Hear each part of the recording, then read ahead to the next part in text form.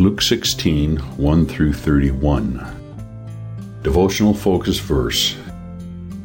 And he said also unto his disciples, There was a certain rich man which had a steward, and the same was accused unto him that he had wasted his goods. And he called him and said unto him, How is it that I hear this of thee? Give an account of thy stewardship, for thou mayest be no longer steward. Luke 16, 1 and 2. One of the definitions of the word steward is one who manages the property or financial affairs of another. That is the responsibility God has given each of us, whether we possess a lot or a little. He has put us in charge of the resources, talents, and opportunities He has blessed us with, and how we utilize and take care of them is what matters. A while back, a brother in our church testified about having his truck stolen. Though undoubtedly he was inconvenienced by the robbery and the necessary follow-up of police reports, insurance claims, and the need for a replacement vehicle, what impressed me was his reaction. The first words that came out of his mouth were, Lord, someone stole your truck. He had the right perspective. He was reminding himself that the vehicle really belonged to the Lord and he was merely the steward. It is easy to lose sight of that correct perspective and consider ourselves to be the owners of what we have. The unquestionable trend in society is to focus on personal possessions, rights, and preferences. However, the Bible constantly reminds us of our responsibilities. Owners have rights, stewards have responsibilities. Today's parable of the unjust steward brings out three important principles regarding biblical stewardship. First, we see the principle of ownership. None of the instruction in Scripture will make sense if we overlook the fact that God, as our Creator, has full right of ownership. And His ownership does not just apply to material resources or objects. It also includes the opportunities and abilities He has given us. Once we understand that God is the owner of all, we can move on to the second principle, that of responsibility. Some may say, I can't sing or play an instrument. I don't have any special talents, so the concept of stewardship doesn't apply to me. That is not the case. Remember, as God's stewards, we are not only to faithfully use our abilities, but we must also use our material resources, our time, and our opportunities as God would have us. All are divinely ordained. They all belong to the one who bestowed them, and we are to use them effectively for Him. Finally, we learn the principle of accountability. Like the unjust judge in today's parable, a day of reckoning is coming. Someday we will be called to give an account concerning how we managed what God entrusted to our care. Let us never forget that the key to success from God's perspective is conducting our lives on the basis of stewardship rather than personal ownership. Then we can look forward to the day when we will be welcomed home to heaven and hear Christ Himself saying, Well done, good and faithful servant. Background information. Luke 16 contains two accounts given by Jesus as He traveled through the countryside on His way to Jerusalem for His last Feast of Tabernacles.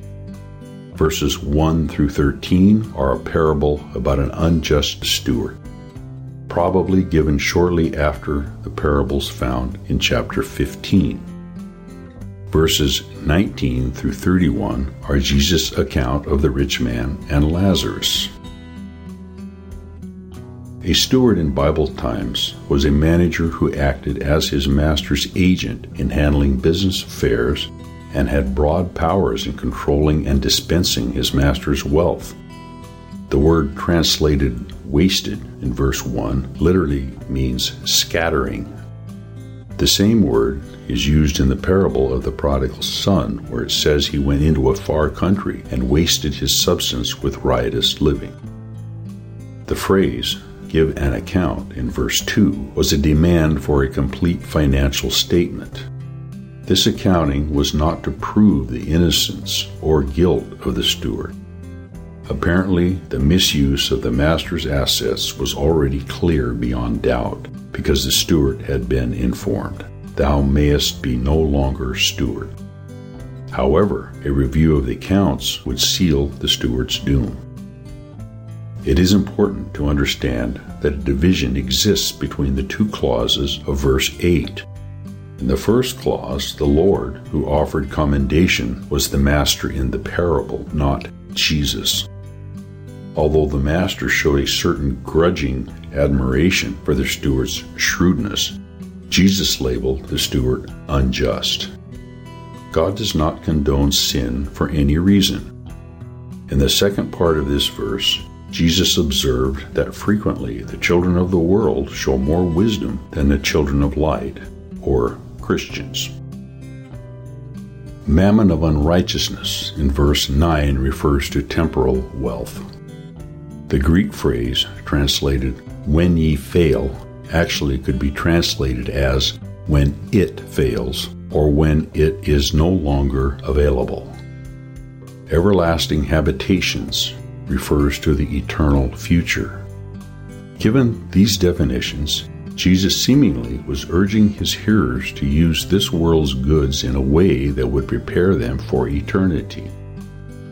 Most Bible scholars believe the account of the rich man and Lazarus in verses 19 through 31 was not a parable, but rather an actual event. One reason is that Lazarus, Abraham, and Moses are all named. In parables, names are not given. However, whether a parable or a true story, Jesus saw the need to instruct those with him regarding the hereafter. These verses clearly disprove the doctrine of annihilation, the belief that a human soul is not immortal unless it is given eternal life, and thus, like the animals, sinners simply cease to exist at death. The Lazarus in this account should not be confused with the Lazarus who was the brother of Mary and Martha, whom Jesus raised from the dead. With regard to Jesus' comment in verse 31 that those who resisted his teaching would not be persuaded, though one rose from the dead, it is interesting to note that the brother of Mary and Martha did rise from the dead.